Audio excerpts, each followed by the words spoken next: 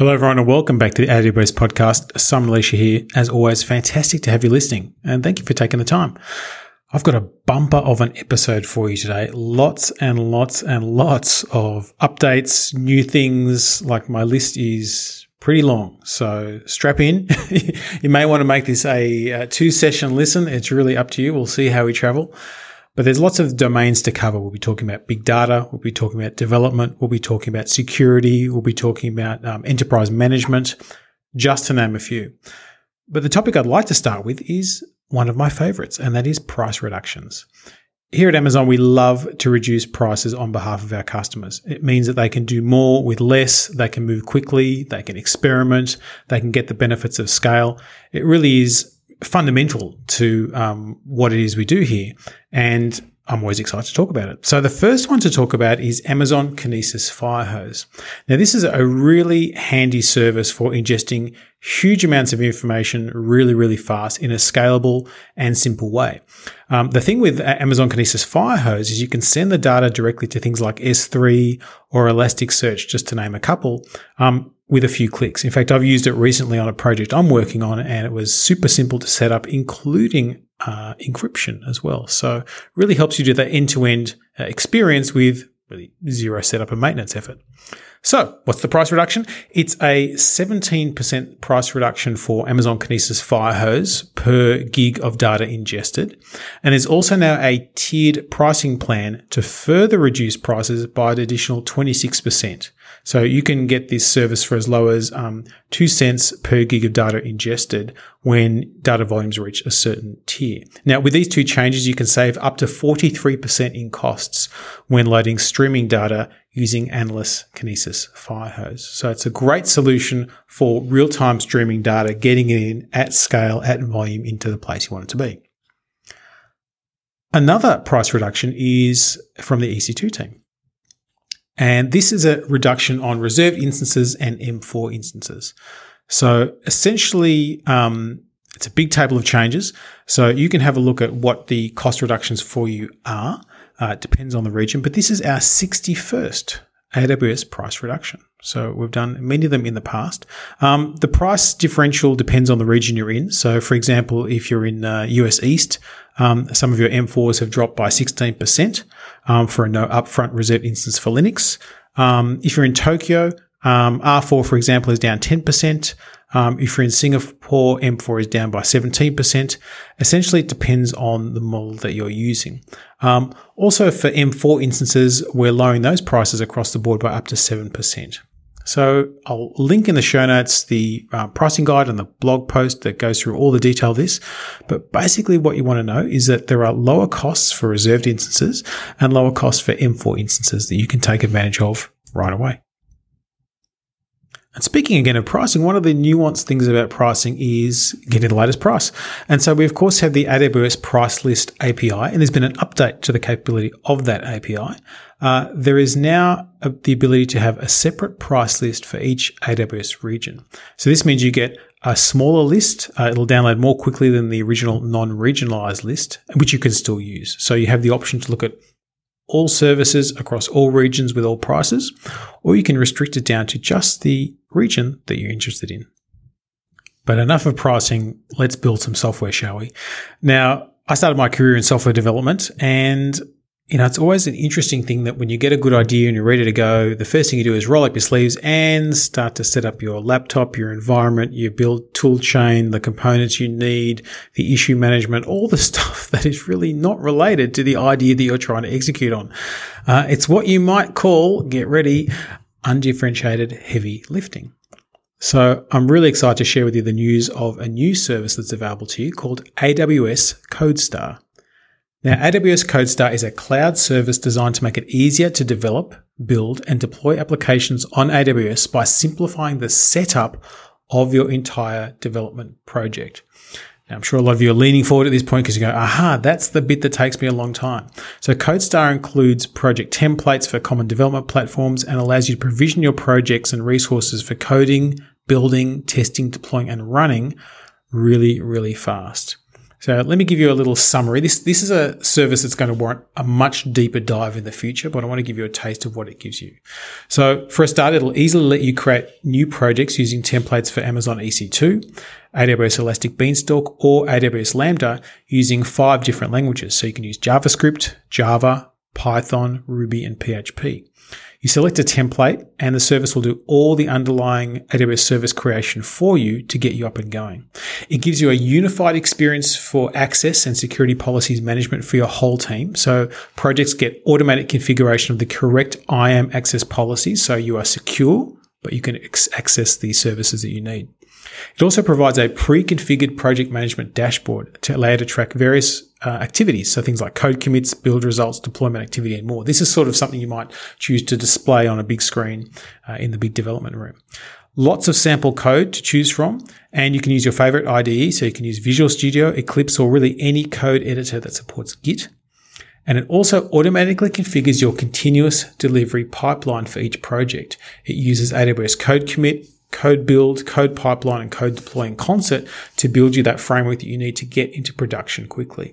It also has integration built in with Atlassian Jira software for issue management and tracking directly from the AWS CodeStar console. So I know a lot of development teams like to use that tool. Good Australian tool. Go Australia. That is built in as well. What this basically means is you can get up and running super fast without having to build out all the complexity and all the detail that you need to have to build a modern software development environment. It's available today in a number of regions. It will continue to grow across all regions very soon. So take a look and we'll dive deep in that one pretty soon. And speaking of development, if you are a user of JMS, so the Java Message Service, which is very commonly deployed in a number of applications, there is a new Amazon SQS Java messaging library available that supports FIFO queues. So remember we released first in, first out queues that are now supported within the Simple Queue service. Now you can integrate that with any application that uses the Java Message Service super easily. It's an open source client that we provide that you can use and you can import and go. So a nice way to interact really quickly. Another update that the Simple Queue service team have been doing, and they continue to expand and grow the capability of that service, is providing server-side encryption. Now, this means that you can choose to have SQS encrypt messages stored in both standard and FIFO queues using an encryption key provided by the AWS Key Management Service, or KMS. You can choose this option when you create your queue, and you can also set it for an existing queue. Now, server-side encryption encrypts the body of the message, so it's the content of the message, but it does not touch the queue metadata, the message metadata, or the per queue metrics. Adding encryption to an existing queue does not encrypt any of the backlogged messages, and removing encryption leaves backlogged messages encrypted. So it's kind of a in-place type thing. But what this means is that if you have a workload that requires that level of encryption, you can use that. It's currently available in US West Oregon and US East Ohio regions, and that will expand to a lot of the other regions as well. The nice news is that there is no charge for the use of encryption. Of course, you will be charged for the calls that SQS makes to KMS, and there's some information about that as well. So if you need encryption on your queue, you now have that. Now, of course, the big announcement was, of course, AWS CodeStar, but there's always lots and lots of little changes that are handy that come along all the time. One of those changes is AWS Lambda. It now supports tagging and cost allocation. So now using tags, you can add metadata to each of your functions. Now, you'll probably all know that a tag is a key and a value, and these tags can be used to allocate costs from your AWS bill to individual business functions and Lambda functions. And there's no charge for tagging your Lambda functions. So this makes it really nice to be able to track what is going on from a Lambda perspective, from a cost perspective. And I'm a big fan of using AWS Lambda because it allows you to tie your operational activity from an IT perspective really, really closely to the business functions that you're supporting or providing. Another change with AWS Lambda, it now supports Python 3.6. So if you are a Python 3.6 type person, you can smile and deploy to your heart's content on AWS Lambda. Continuing on the theme of making software development easier and more practical is AWS X-Ray. Now, I've got some cool news about AWS X-Ray, but just to step back and remind you, X-Ray helps you perform end-to-end tracing of requests and also record a representative sample of the traces made, and it lets you visualize all those services and trace data together. So this helps you understand the relationships between different services and analyze performance issues and errors. It's really a nifty way to see things. Now, this particular service was launched in preview form at reInvent of last year. Doesn't seem that long ago, but time has passed. Well, now it is generally available, and it has support in US East North Virginia, US West Northern California, US East Ohio, US West Oregon, EU Ireland, EU Frankfurt, South America Sao Paulo, Asia Pacific Tokyo, Asia Pacific Seoul, Asia Pacific Sydney, Asia Pacific Mumbai. So many regions there that it's available day one. Now, also there is a new capability that was worked on during the preview period, and that is AWS Lambda integration. So this is being launched today in preview form as well. So you can now use X-Ray to get visibility into your function execution and performance. Now you can imagine that this is really, really interesting and a nifty way to understand how all those Lambda functions are interacting with one another. Now, X-Ray will start to have a charge starting on May the 1st of 2017. And pricing is based on the number of traces that you record and the number that you analyze as well. You can record 100,000 traces and retrieve or scan 1 million traces every month at no charge. So you get to really experience what X-Ray does. Beyond that, you pay $5 for every million traces that you record and 50 cents for every million traces you retrieve for analysis. Now, there's lots more information and detail on the pricing page, so check that out. But you can see it's a very low investment for a very large amount of information. If you're a developer, you probably have users of your application if you're doing it well. And if you're doing any form of security, you need to have user sign up, sign in. You need to often do authentication through other social identity media providers like Facebook or Twitter or Amazon. You might want to use SAML-based identity solutions or even your own. You need to manage verification, password changes, policies, etc. Well, the service that helps you do that is something called Amazon Cognito. And it is a really powerful service that lets you do all this and synchronize data across your users' devices as well, so they get a seamless app experience. Now, this service has been around for a little while, but it is now supported by AWS CloudFormation. And this means you can templatize the creation of your Cognito service appropriate to your application or the regions in which your application are launched. So this gives you far more automation and flexibility than you had before, and is a really nifty capability to take advantage of. You don't have to roll your own user management anymore. One of the services that are often used by people building mobile applications or high-performance applications is Amazon DynamoDB, which is, of course, our NoSQL database service. Now, there is a new capability that is in public preview, and these are called VPC endpoints for Amazon DynamoDB. Now, if you access DynamoDB, it offers data protection and security using TLS endpoints for encryption in transit and a client-side encryption library, as well as fine-grained access controls using IAM. So you can get very granular control. VPC endpoints for DynamoDB further improves privacy and security, particularly for applications with strict compliance and audit requirements or that handle sensitive data. Essentially, what it allows you to do is to connect directly from assets within your VPC to DynamoDB without having to traverse any public internet connectivity. So you don't need to have a NAT gateway or anything like that. It all stays within the AWS cloud. Now, this is available in public preview in the following regions: Asia Pacific Seoul, Asia Pacific Singapore, Asia Pacific Sydney, Asia Pacific Tokyo, EU Frankfurt, South America Sao Paulo, US East Ohio, and US West North California. It'll also be available in other regions very soon, and there is a link to sign up for the public preview access so that you can experiment and explore.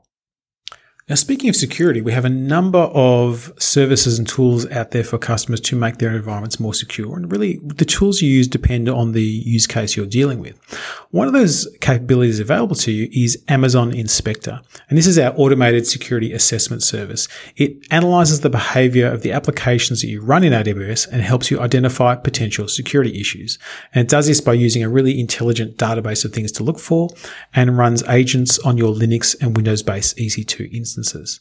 Now, the team have built some new capabilities. The first one is assessment reporting. You can now generate new assessment reports that give you a comprehensive summary of the assessment, beginning with an executive summary. And these things are designed to be downloaded and shared with teams and with leaderships, as well as providing documentation for compliance audits. So it provides you with a really super easy way to say, hey, here's the things that are going on in my environment that I'm aware of and that I can report upon to show compliance and a security posture. Another nice capability is proxy support. And I know a lot of customers have been asking for this. You can now configure the agent to run within proxy environments. So this is really useful, particularly in enterprise environments where you use a lot of proxying. It is now completely compatible with that. Now, any application worth its salt generates data, in many cases lots and lots of data. And one of the really handy tools for analyzing data in a data warehouse context is, of course, our old friend Amazon Redshift. And this service is designed to allow AWS customers to build petabyte scale warehouses. Now, if you've worked with data warehousing in the past, you'll know that moving the data to the warehouse can be incredibly challenging and complicated. So there is a fantastic new capability in Amazon Redshift called Amazon Redshift Spectrum. And this provides exabyte scale. That's right, exabyte. That's the one up from petabyte. In-place queries of S3 data. It all comes back to our good friend S3, doesn't it? So what you can now do is issue queries to your Redshift cluster as usual. However, now Redshift and Redshift Spectrum can scale thousands of instances on a per query basis in the back end, accessing the data that is already stored in S3 and then returning it as part of the query that you issued to Redshift. So this is really interesting. Basically, what Redshift does is rips apart the query that you've issued, generates a query plan that minimizes the amount of S3 data that we read, taking advantage of both column-oriented formats and data that is partitioned by date or some other key. Then Redshift requests Spectrum workers from a large shared pool and directs them to project, filter, and aggregate that S3 data. The final processing is performed within the Redshift cluster, and the results are returned to you. Now, there's a lot of complexity going on back there, all of which you are protected from. Simply, you store your data in S3, which means you can use it for other things. You can use it for EMR jobs, you can use it for Athena, etc. And you can also implement hybrid models where frequently queried data is kept in Redshift local storage and the rest is in S3. Or your dimension tables are in Redshift and recent parts of the fact table with older data in S3. Lots and lots of different choices you've got there. Now, Spectrum supports open common data types, including CSV, TSV, Parquet, sequence file, RCF file. It also allows you to have files compressed using gzip or Snappy, and other data types and compression mechanisms and methods are also on the way. Now, this is all available to use now. It's out there. You can start using it today. And the pricing is based on the amount of data pulled from S3 during query processing and is charged at the rate of $5 per terabyte. Now, of course, you can save money by compressing your data or storing it in column-oriented format.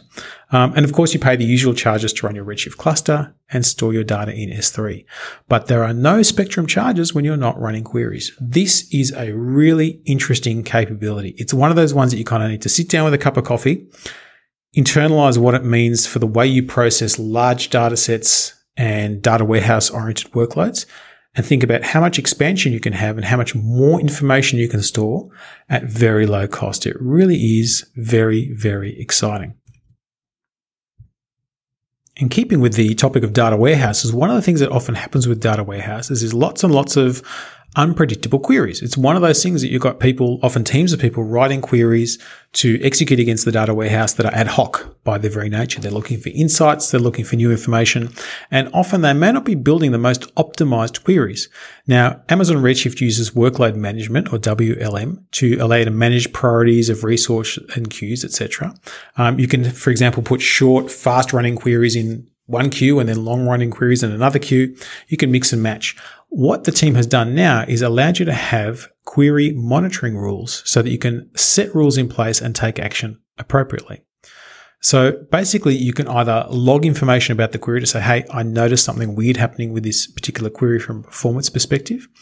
You can use a hop action and terminate the query and restart it in the next matching queue or cancelling it, or you can abort it completely to abort the rule violation of the query, to abort the query that has violated the rule. Try saying that 5 times fast. What this basically means is you can stop suboptimal queries clogging up your queues, and you can have a feedback mechanism to talk to the folks who are writing those particular queries to help them do it in a better or more optimized way. So this gives you a lot more control over what you're doing. Now, the team have created a great blog post that talks you through a variety of different approaches. So I'll link to that in the show notes, but it's a great way to understand what's going on in your queries. Let's talk speed. And when we talk speed in databases, typically the phrase Amazon DynamoDB comes up because DynamoDB is designed to provide very consistent, high-performance responses at very low latency. Typically, we're talking single-digit millisecond response time for reads. However, people always want to go quicker. So I'm really excited to talk about a new service component that's in preview at the moment called Amazon DynamoDB Accelerator, or DAX, which is in-memory caching for read-intensive workloads. And this allows you to return responses from queries to DynamoDB in microseconds. So we've gone from milliseconds to microseconds. So this is a fantastic fit for eventual consistency read-intensive workloads. Basically, it drops in on top of your existing DynamoDB implementation, and you can create a cluster that you get to specify yourself, basically anything from 1 to 10 nodes, and you use that to increase your overall read throughput. Clusters run within a VPC, and nodes are spread across availability zones. Essentially, the R3 instance type is used, named DAX R3 large to DAX R3 8X large. And you'll need to use the DAX SDK for Java at this point to communicate with DAX. This SDK communicates with your cluster using a low-level TCP interface that is fine-tuned for low latency and high throughput. We'll also get support for other languages as quickly as possible, but this is the first one. Essentially, I want you to think about using this in cases where you need that very quick response and it's a heavy read load. Now, the nice thing is that in modes that are like this, it responds really well to caching, and you get a tremendous end user benefit because they're getting their response much more quickly.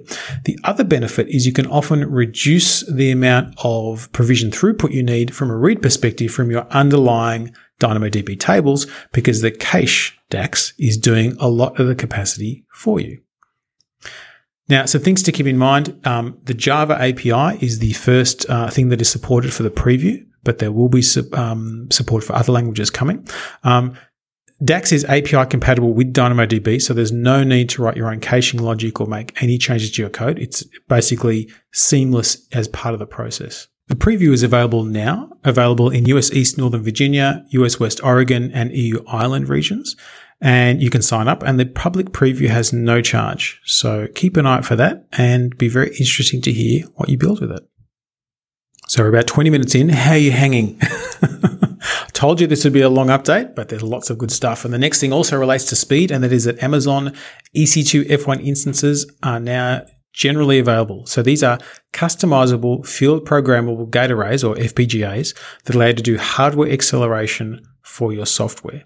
Now, Amazon EC2 F1 instances are available in 2 different instance sizes that include up to 8 FPGAs per instance.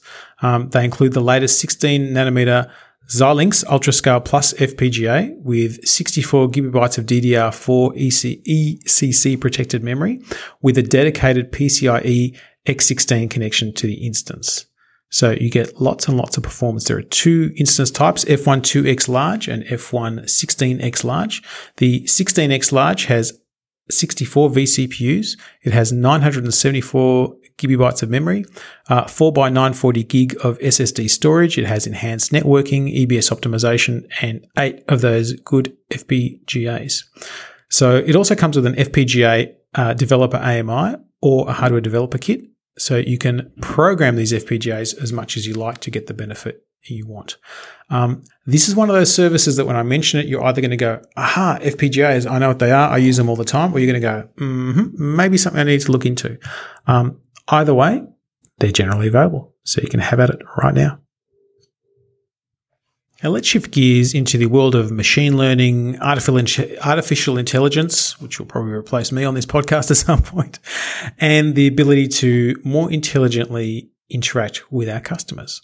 So you may remember talking about Amazon Lex, and Amazon Lex is a service that was launched at AWS reInvent in preview to help build conversational voice and text interfaces, or chatbots, things that you can interact with and take advantage of deep learning, the type of deep learning that powers Amazon Alexa, to build web and mobile applications that give you engaging, lifelike interactions. The ability to order things, get things, ask questions, etc., very, very easily. Well, Amazon Lex has exited preview form and is now generally available, so you can start using it today.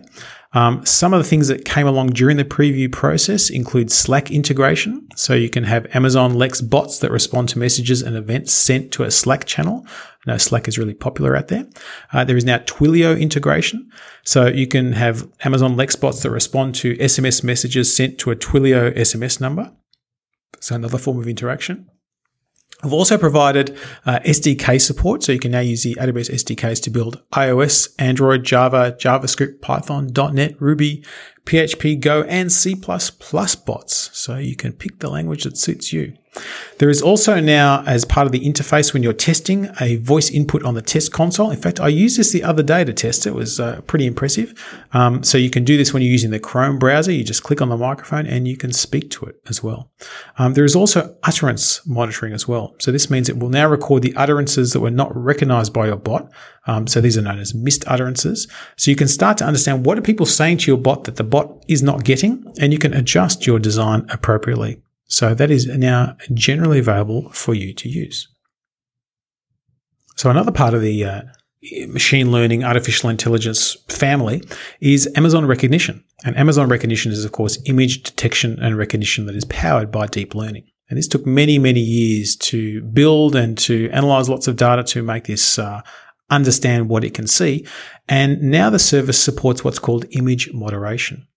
And basically, image moderation is really useful if your website or application lets users upload profile photos or other imagery, because it can now identify images that contain suggestive or explicit content and may not be appropriate for your site. The moderation labels give you detailed subcategories, so you can fine-tune the filters that you use to determine what kind of images you deem acceptable or objectionable. So you can use this for photo sharing sites, forums, dating apps, content platforms for kids, e-commerce platforms, marketplace, and more. So it's a really handy thing to take care of what is a very difficult problem domain in a really sensible and easy way.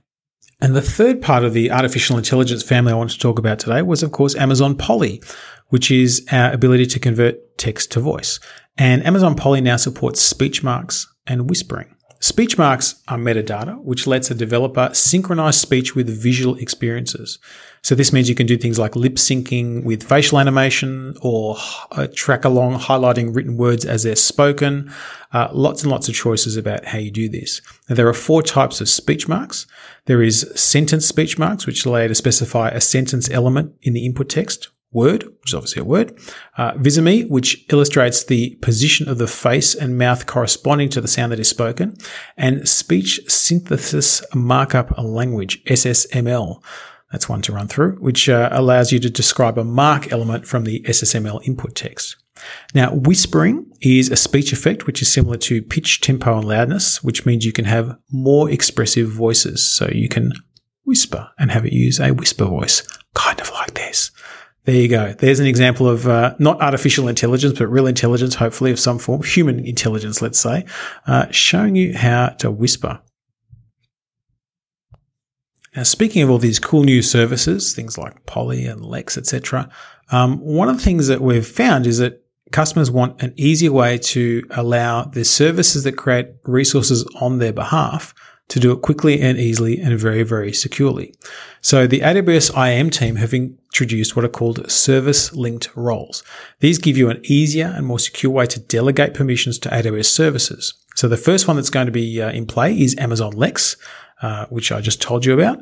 And what service link roles mean is you can simply link the service. So in this case, it could be the AWS service role for LexBots, and it will allow the creation of different IAM profiles and rules to obtain permissions to operate the service on your behalf with just enough security control that it needs. Now, there's a very detailed blog post that goes into some great detail about how this all works that I'll link to in the show notes. But essentially, think of it as a speedy way to get a service up and running as securely as possible. That's got to be a good thing. Now, there is a story arc at play in this week's podcast. We talked about security, we talked about bots, we talked about modern interfaces, etc. One of the things that people often struggle with is presenting a publicly facing API and securing it appropriately. Now, the Amazon API Gateway has done a great job in helping with that, with a lot of the security controls, throttling, signing of requests, etc.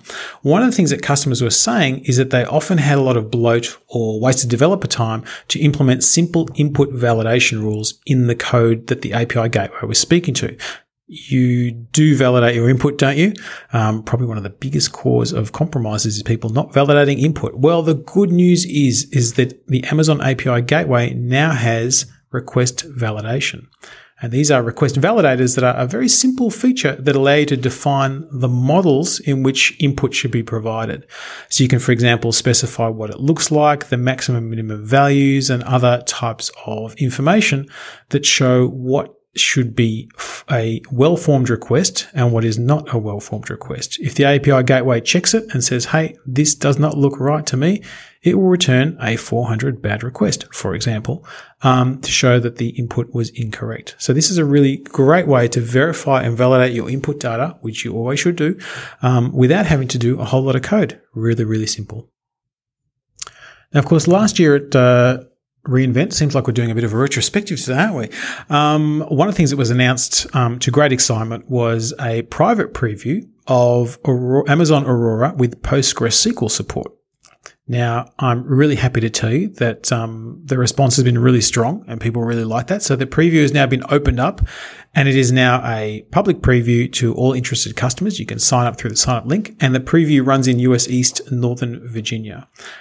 What you'll find is you'll get 2 to 3 times the performance of PostgreSQL running in traditional environments. And it also lets you create quick and easy, low latency read replicas. So definitely something to get your hands on if that's your database engine of choice, because that is now available to have a bit of a play with. Now, if you're already a fan of Aurora, you might be using it for your own database. You'll know that it's a MySQL compatible database and that the PostgreSQL support is in preview, as I just mentioned. But what you might also know is that your data definition language, or DDL activities, often cause a pause on the processing of your particular database, particularly if you want to, add a new field, etc. And the bigger the database is, the longer it can take. Now, the Amazon Aurora team have done some fantastic work to introduce what's called a fast DDL. And this means you can make changes to your schemas really, really quick. Great blog post about this, but let me give you some numbers because it's always interesting to know how quick. On an R3 large, on a 10 gig table, Aurora can do it in 0.27 seconds. So that's applying a standard piece of DDL. MySQL 5.6 can do it in 3,960 seconds, and MySQL 5.7 can do it in 1,600 seconds. So just to remind you, the original Aurora measure was 0.27 seconds.